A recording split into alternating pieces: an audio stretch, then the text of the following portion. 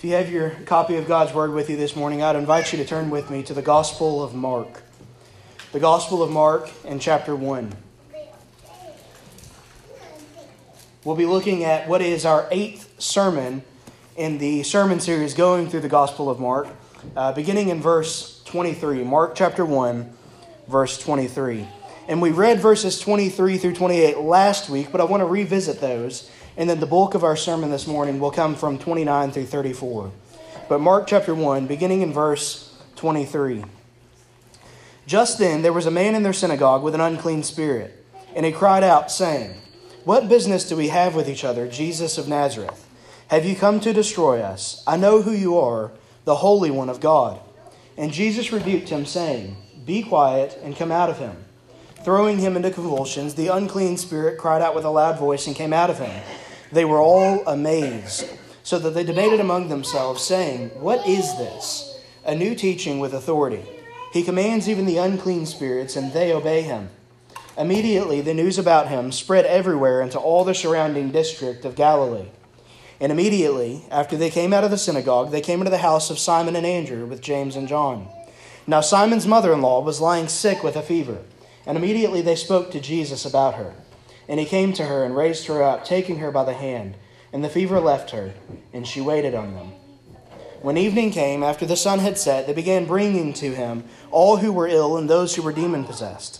And the whole city had gathered at the door. And he healed many who were ill with various diseases and cast out many demons.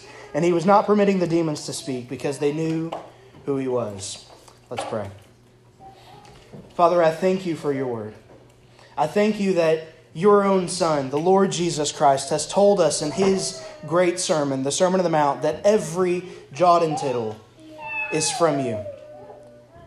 Lord, that is to say that every part of every letter, of every word, of every verse, of every chapter, of every book of this Bible is spoken and inspired by you. And Father, we thank you for that. We thank you that you have preserved this word, that you have given it down from generation to generation, that we have it now before us, that we might know more of your Son. Lord, would you help us to treat this word seriously, to approach it with great honor and great respect, even as we pray that you would, by its power, change us to be more like your Son, the Lord Jesus. We pray this in Christ's name. Amen. In the year 1877, the 18th President of the United States, Ulysses S. Grant, first tried his hand at the game of golf. He took several swings, missing the ball every time, entirely missing the ball. And he gave his golf club back to his caddy and said, "I see that this sport entails much exercise, but I fail to see the point in having a ball." Because Grant had missed the ball every time, he failed to see the point of the ball. Why have a ball if you're not going to use it? Why have a ball if you're going to miss it every time? That was Grant's question. He was swinging and missing. And oftentimes, this is what we do with stories in the Bible, particularly with narratives in the Bible, because they're difficult for us to read and follow at some times. Because what is given to us as a narrative is not necessarily given to us as a regulative. In other words, what happens in the Bible is not necessarily what's going to happen in the everyday life of the believer. It's not necessarily what we're going to see take place each and every day. And so narratives are difficult. Oftentimes we're like the 18th President of the United States, missing entirely the point of the text. And I want to be careful this morning to slow down and look at these verses together so that we don't miss the point. I would submit to us this morning that one of the points that we often see in our life is what God is doing in our suffering. We often fail to see what God is doing in our suffering. Sometimes we hear false teachers rise up and say that it is always God's will to heal us.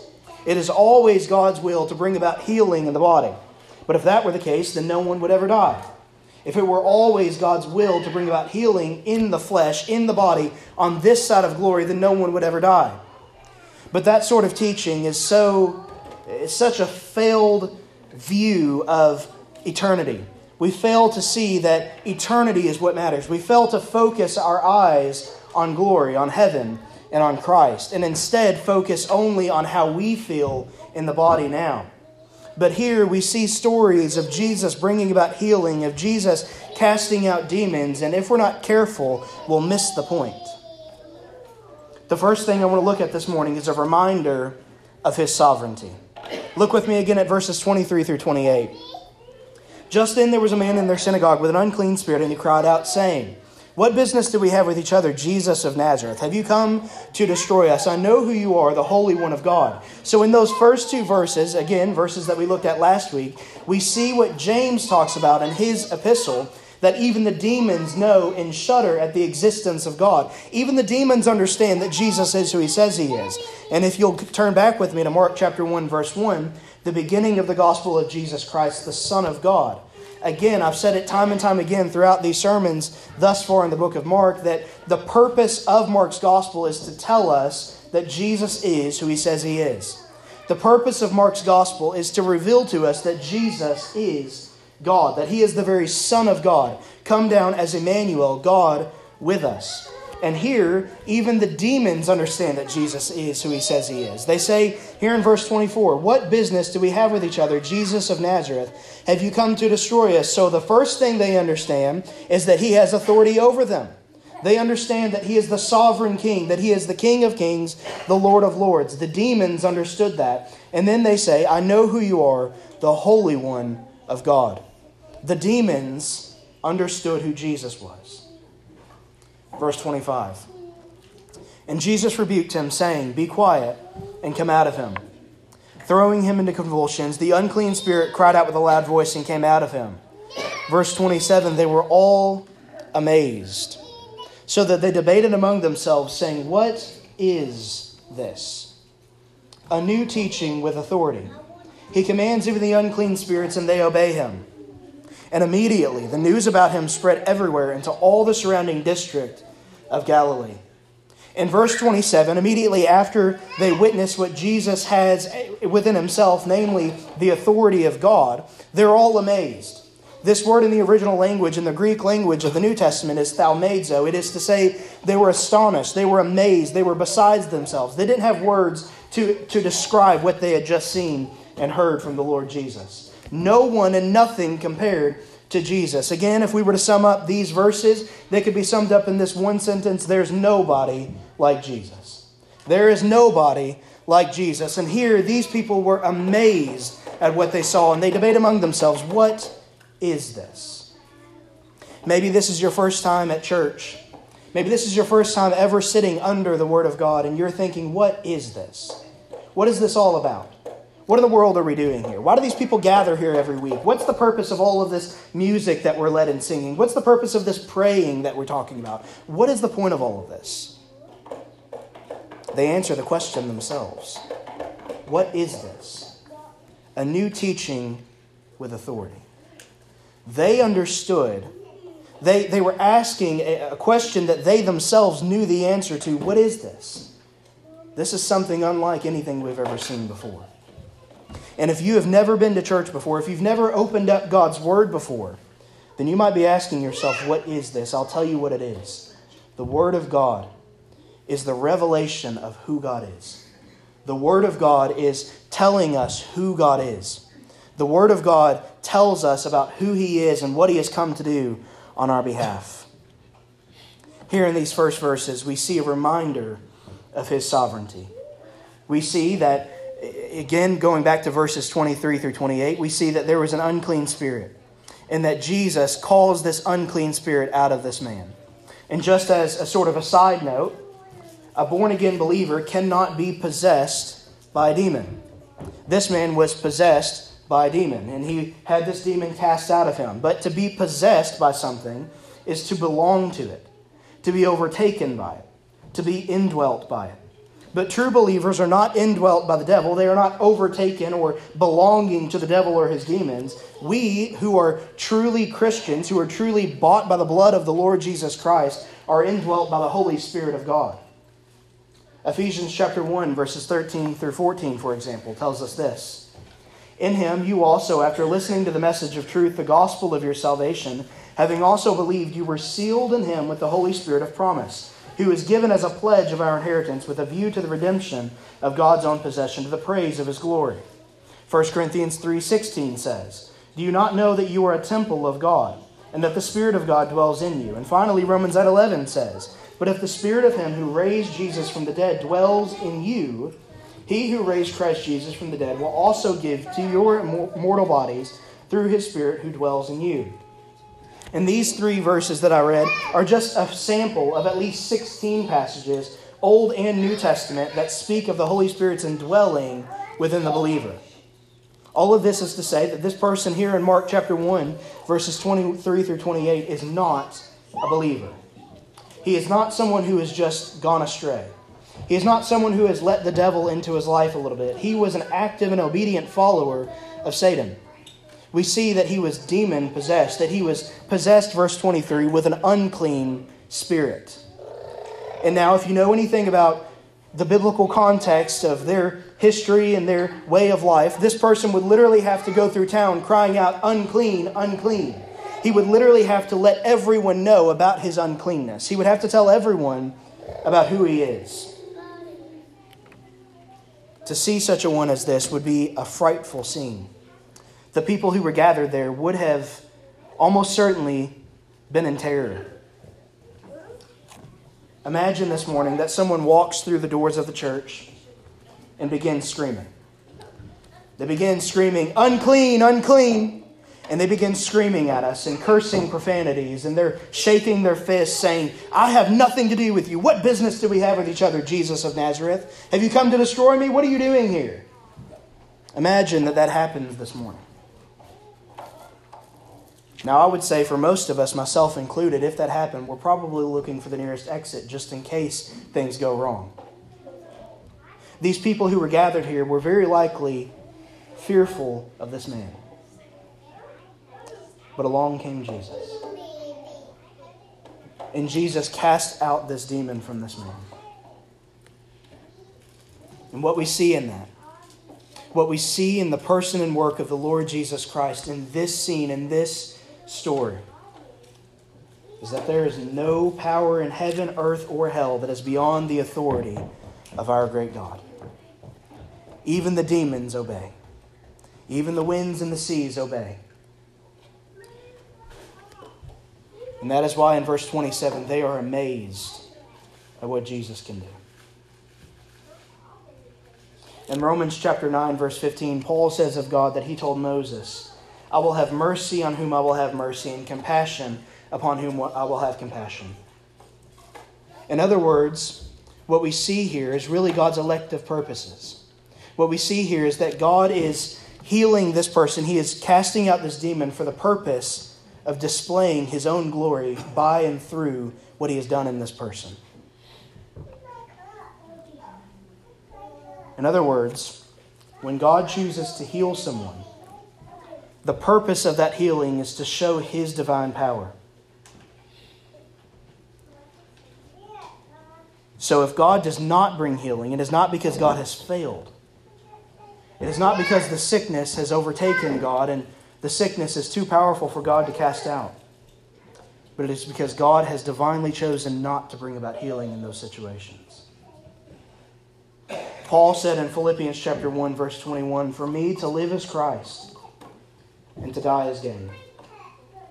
If God heals us while we are on this earth, he has chosen to do so, or elected to do so, because he has a divine purpose for you. He is using your story as a testimony of his goodness. If he chooses not to heal, he is doing so to bring you home to eternal glory with him. If you are in Christ, to live as Christ and to die as gain.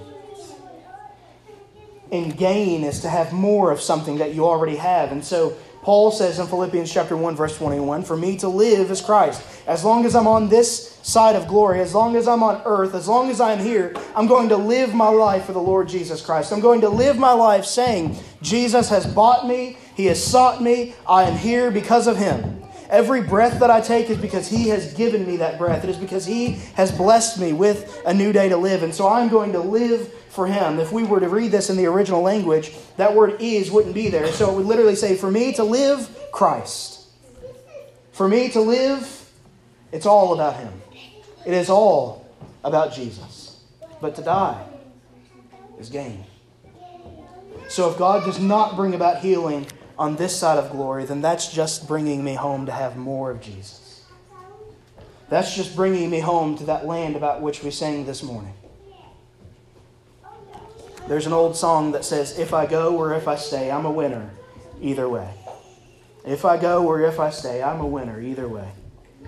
We can trust that God does nothing arbitrarily or capriciously, that nothing happens randomly or by luck or chance, but by providence, by sovereign arrangement, by God's own hand and for God's own purposes. And here, He heals people in these stories that we see. He heals them and brings about healing within their body so that they can be a testimony of His goodness. We often fail to see what God is doing in our suffering. But in Romans chapter 8, verse 28, it says that we know that all things work together for the good of those who love Him. All things work together for the good of those who love Him. So whether it's that you're sitting in a hospital bed or whether it's that you finally got the job you've been begging God to give you, all of those things are working together for your good. It's doing something. It's not meaningless. It's not pointless. God is doing something even in our suffering. And if we fail to see what He's doing, we'll fail to deal well with the suffering that we're guaranteed in this life. But here's a narrative, here's a story in Scripture that tells us a little bit about what God is doing with our suffering, a little bit about what God does when He heals us. And we see that in verse 27. They were all amazed, so that they debated among themselves, saying, what is this? And in verse 28, immediately. Again, note that word that's used 39 times in this 16-chapter gospel, immediately. There's a sense of urgency about this. There's a sense of immediacy. Immediately, the news about Him spread everywhere into all the surrounding district of Galilee. What happens here is that God in Christ meets with these people. And when He shows up on the scene, everyone has something to tell somebody about. If you're a believer in Christ, if you're someone who has been saved, who has been made entirely new by His great grace, you should be telling someone about what He's done for you. There should be a sense of urgency about, let me tell you what my God can do. Let me tell you about this God who has come in the flesh. Let me tell you about this God who nobody compares to. There's nobody like Jesus. Can I just tell you about that this morning? That should be the sense of urgency that we have about our life. Not that we're waiting until tomorrow. Not that we're waiting for a more opportune time or when it's more comfortable for us to tell people about Jesus. But we should be telling people about Jesus now, because now, today is the day of salvation. Immediately the news spread about Him everywhere and all the surrounding district of Galilee. Everybody who was here on the scene understood that there's nobody like Jesus, and they could not wait to tell somebody about this Lord. I wonder this morning if you're here and you've grown cold. You've grown calloused. You've become like the church at Laodicea, who is lukewarm, who's dancing between two opinions, who has a little bit of Jesus but a little bit of the world. Or is that fire still burning within you that you cannot wait to tell somebody about what your God can do? About how good our God is? I pray that we would have a sense of urgency in our day, because our day desperately needs the Lord Jesus Christ. Our generation needs the gospel. And who else will give it if not us? The second thing I want to look at is in verses 29 through 31. Raised unto gracious service. Verse 29. And immediately, after they came out of the synagogue, they came into the house of Simon and Andrew with James and John. Now Simon's mother-in-law was lying sick with a fever, and immediately they spoke to Jesus about her. And He came to her and raised her up, taking her by the hand, and the fever left her, and she waited on them. There's a lot here that we can't afford to miss. First, we see that Simon's mother-in-law was the one who was sick. Verse 30, now Simon's mother-in-law was lying sick with a fever. It was his mother-in-law. Now my mother-in-law is here this morning, and I love her dearly. But she's not my mother. There's a deeper connection that I have with my own mother. This was Simon's mother-in-law. It wasn't his own mother, but yet he still cared deeply for his mother-in-law.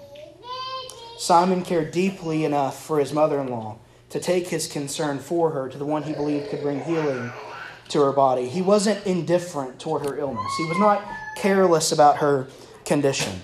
Just because she was a little bit further removed from him than his very own household, he wasn't indifferent toward her suffering. Simon cared deeply about those who were around him. We should care for those who are around us. And not only that, but we should have a deep love for our whole family and for our neighbors, for our community, as Simon has here for his mother-in-law. He could have said, oh, it's just my mother-in-law. She's sick. She'll get over it. Oh, it's just the person down the road. I'm not really that concerned about it. They're not that close to me. I don't really have that much concern for them. But that wasn't Simon's response. Simon cared deeply about everyone who was around him because he served a God who cared deeply for him. When Simon was met with this Jesus Christ, with Emmanuel, God with us, he met someone who cared about him more deeply than anyone else ever had. And if you have met with the Lord Jesus, if you have met with a friend who sticks closer than a brother, if you have met with this Jesus who laid down his life on your behalf, then you have met with someone who cares so deeply for you that words could not explain. You have met with somebody whose grace is far greater than any sermon could ever detail. If we were to have all of the preachers who have ever preached this glorious gospel stand up here on the stage with me and deliver their greatest sermon that they ever delivered, yet it would not get to the foothills of the Everest that is the love of God for you in Christ.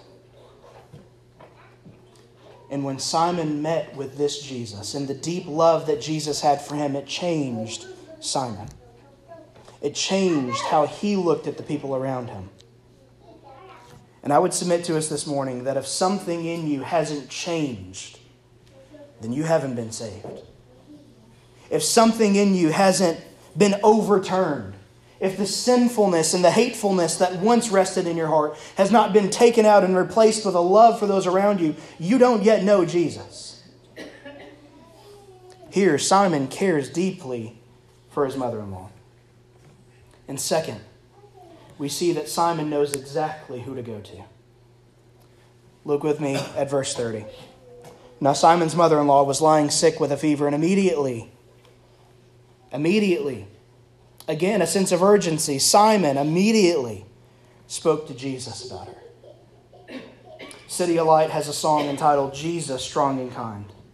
Jesus said, if I am weak, I should come to him. No one else can be my strength. I should come to him. For the Lord is good and faithful. He will keep us day and night. We can always run to Jesus. Jesus, strong and kind. The psalmist says in Psalm 28, verse 7, the Lord is my strength and my shield. My heart trusts in him, and I am helped. Therefore my heart exults, and with my song I shall thank him. And again in Psalm 89, verse 8, O Lord God of hosts, who is like you, O mighty Lord? Your faithfulness also surrounds you. Psalm 18, verse 2, the Lord is my rock and my fortress and my deliverer, my God, my rock in whom I take refuge, my shield and the horn of my salvation, my stronghold. Jesus can be trusted. More than the doctors, more than the prognosis, more than what seems apparent, more than our fears, Jesus can be trusted. He moves in ways that are so unimaginably beyond our understanding that he alone could ever receive the honor and praise for them. Jesus can be trusted. And Simon knows that when he is faced with a trouble in life, he doesn't say, I guess all I can do is go to Jesus. I guess it's my Hail Mary. It's my last option. I'll go to Jesus in prayer. I've tried everything else. I've tried to fix it on my own. I've tried to figure out what's going on with my mother-in-law on my own. I've tried it all on my own. I guess I'll go to Jesus. I don't have any other option. No, he immediately goes to Jesus. I wonder, how do you face difficulties in life? How do you face suffering in life? How do you face sins that you deal with in life? We all deal with them. Do you try to figure it out all on your own, and then when you can't, you say, guess my last option's Jesus? Or do you say, I must tell Jesus? I must tell Jesus. Beloved, where else could we go but to the Lord? Simon understood that there was nobody to go to beyond and beside the Lord Jesus Christ. And so he immediately spoke to Jesus. And third, we see that after Jesus comes to Simon's mother-in-law and brings healing to her, she immediately jumps into service. Verse 31. And he, being Jesus, came to her and raised her up, taking her by the hand, and the fever left her, and she waited on them. Again, this is somebody who, like verse 28, after she was met with Jesus, after she was met with the healing power, the authority of the Lord Jesus Christ, she was changed. She immediately jumped into service. She waited on them. We see a similar story in John chapter 12, verses 1 through 8. And by God's providence, we read John chapter 11 in our Sunday school lesson this morning, where we see of the story, the narrative of Lazarus dying. And then Jesus waits 4 days so that he makes sure that Lazarus is good and dead. That Lazarus, it says in the King James Version, behold, he stinketh. Jesus wanted to make sure that Lazarus was good and dead. That way, when Jesus showed up on the scene, it was obvious that only Jesus could get the credit for the raising of Lazarus from the dead. And here, in John chapter 12, verses 1 through 8, we see the aftermath of that rising from the dead.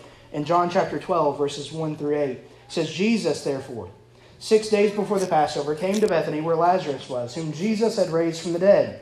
So they made him a supper there, and Martha was serving. But Lazarus was one of those reclining at the table with them.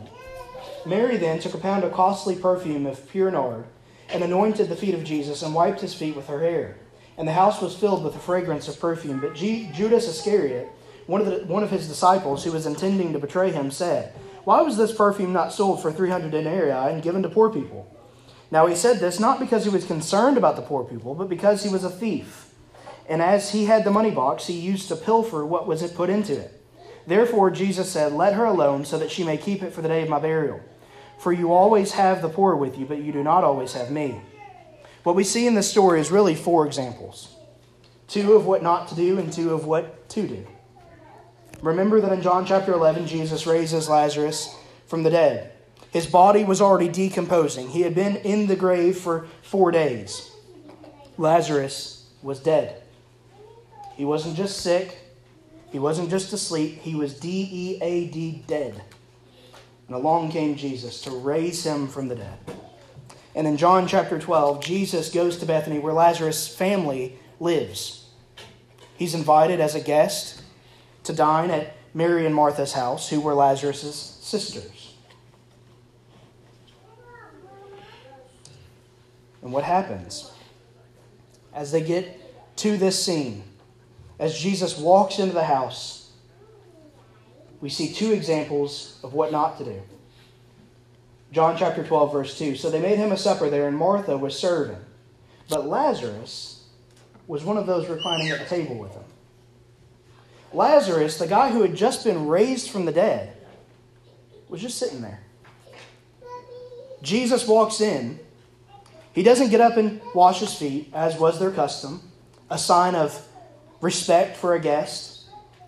He doesn't get up and say, Here, Jesus, take my seat. He doesn't get up and hug him. Lazarus is just sitting there. And then, the second example of what not to do, we see in Judas. In John chapter 12, verse 4, But Judas Iscariot, one of his disciples who was intending to betray him, said, Why wasn't this perfume sold and given to poor people?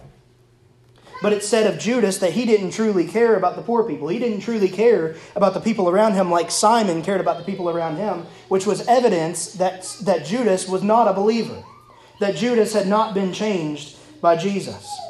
And Judas wasn't really caring about the poor people, saying, sell this, that way we can give all the money to the poor people. He was saying, sell it, that way you can put it in the offering plate that I oversee, and I'm going to take all the money for myself. Judas and Lazarus are both examples of what not to do when Jesus brings about healing in our life. But Mary and Martha. Verse 2, so they made him a supper there, and Martha was serving. Verse 3, Mary then took a pound of very costly perfume of pure nard and anointed the feet of Jesus and wiped his feet with her hair. Both Martha and Mary are serving Jesus. They are both met with the power of Jesus and begin to serve him. Which one are you? Are you, like Mary and Martha, serving Jesus today? What is it that makes an old man serve Jesus and love Jesus more than he did when he was a younger, newly converted man? A long life of amazement at what God can do is what causes an older man to love Jesus more than he did when he was younger. A life of continued amazement at who God is and what God can do. A refusal to grow cold. A refusal to allow the things of this world to burden us and to bring us down. A refusal to listen to the false teaching of the world that everything's about health, wealth, and prosperity. A refusal to listen to all of the loud noises around us, but instead to set our focus on Jesus and say, He is my prize. That is what makes an older man love and serve Jesus more than he did when he was a younger man. A continued long life of amazement at what God can do. I wonder this morning, if you've been walking with the Lord for 10, 20, 30, 40, 50 years, are you still amazed at what God can do? We sing of Amazing Grace, how sweet the sound. Is it still amazing to you, or are you just singing the lyrics because that's what's in our hymn book? Amazing Grace, how sweet the sound. There's one final thing I want to look at here in verses 32 through 34. When evening came after the sun had set, they began bringing to him all who were ill and those who were demon-possessed, and the whole city had gathered at the door. And he healed many who were ill with various diseases and cast out many demons, and he was not permitting the demons to speak because they knew who he was. The third point is rightly understanding God's strategies. If we are honest with ourselves, sometimes it's hard to celebrate what God has done because we're waiting for him to do the next thing. It's hard to look back in time to see what God has done then because we're waiting for God to act now. I found as a manager in various workplaces that one thing remains the same in every workplace. As a manager, if people don't see you working, you're not working. If people don't see the boss working, the boss isn't working. At least that's what people think. And sometimes we can fall into this trap thinking that if we don't see God working, God's not working. But that's not so. Hebrews chapter 11, verse 1 refers to faith as the assurance of things hoped for, the conviction of things not seen. Even if we can't see God working, we know that He's working. There was a story of Reverend Billy Graham. He was sitting in a room with scientists and physicists, people who held more degrees and accolades than he had letters in his own name. And as they talked, he just observed. He listened to all that they had to say. This went on for several hours. And toward the end of their conversation, one of the scientists said, I understand how this works. I understand the science behind it. I understand physics and all of that. I understand the numbers. But what I don't understand is how it's all held together. And just then, Billy Graham, who had been silent throughout the whole rest of the conversation, leaned forward in his chair. And he said, now to that one, I have the answer. You wonder how all of this is held together. You wonder how life is sustained. You wonder how the earth is kept in its rotation. You wonder how all the molecules, as fine and small as they are held together. I have the answer to that one. Jesus holds it all together. It's all because of Jesus. It's all about Jesus. Maybe you're in the valley right now. Maybe you're waiting on God to move. Maybe you're asking God where He is and why He's not working, but He is always right on time. And what I've found from personal experience in my life is His time is the best time. And His plans are the best plans. I've thought that I knew the timing that would be perfect for my own life. I thought that I knew the plans that would be perfect for my own life, and it was all swept up from under me. And along came God and said, no, we're doing it my way. And oh, how much more glorious that was to do it God's way than my way. Here in verses 32 through 34, we see that the disciples, after they see Jesus heal some people, they begin to bring other people to Jesus. And maybe these were people who had been asking for answers their whole life. They had been wondering, why me? Why have I been dealt the hand that I've been dealt? Why have I been given this ailment, this illness? Why me? Why is it my loved one who's sick? Why is it my loved one who can never seem to catch a break? Why is it my bank account that always seems to not have enough at the end of the month? These are questions that we all have. But in verses 32 through 34, we see that Jesus shows up at the perfect time. And He brings about healing to all those to whom He would bring about healing.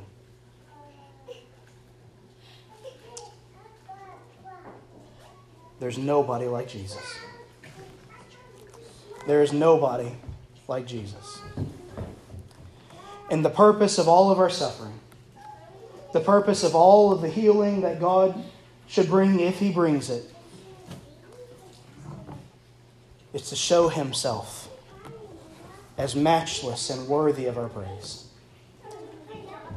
And there will come a day that each and every one of us will pass from this world. There will come a day that as sure as we have to pay taxes, death will come knocking. For each and every one of us. And then we will stand before the judgment throne of God to find whether we are in Him or not.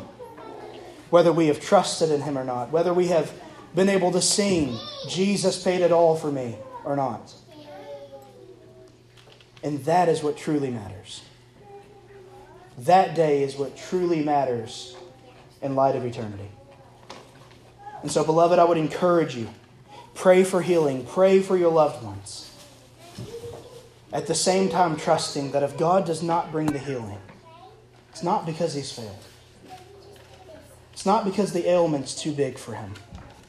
It's because He's got better plans. And His plans are far better than anything that I could ever conjure up on my own. Let's pray. Father, we thank You for all that You have done in each and every life of those who sit here in this room this morning. There are those in this room who I know have stories of battles with cancer that they've been able to overcome. There are those in this room who have had ongoing battles with ailments and illnesses that You have overcome. And Father, we thank You for that. We celebrate the victories that we have here in this earth, and yet we know, Lord, that this is not all there is. That this is not it. And so we ask that You would help us through our suffering, through our ailments that we are inevitably going to face in this life, that You would help us to realize that it's all about Jesus. Help us to sing like the old song said, if I go or if I stay, I'm a winner either way. And help us to say with Paul, whether I'm here or whether I'm there, it's all about Jesus.